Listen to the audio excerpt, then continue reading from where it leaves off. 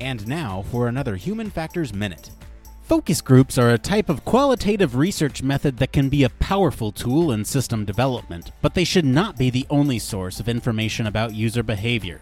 The proper role of focus groups is not to assess interaction styles or design usability, but to discover what users want from the system. These can be on a one-to-one interview basis or in a group session.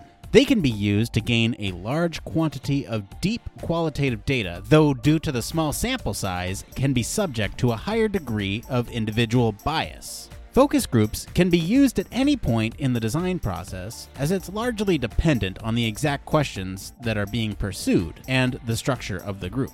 Focus groups are a somewhat informal technique that can help you assess user needs and feelings both before an interface design and long after implementation.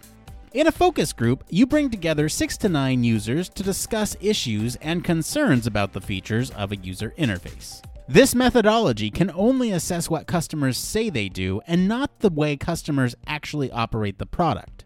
Since there are often major differences between what people say and what they do, direct observation of one user at a time always needs to be done to supplement focus groups. This has been another Human Factors Minute.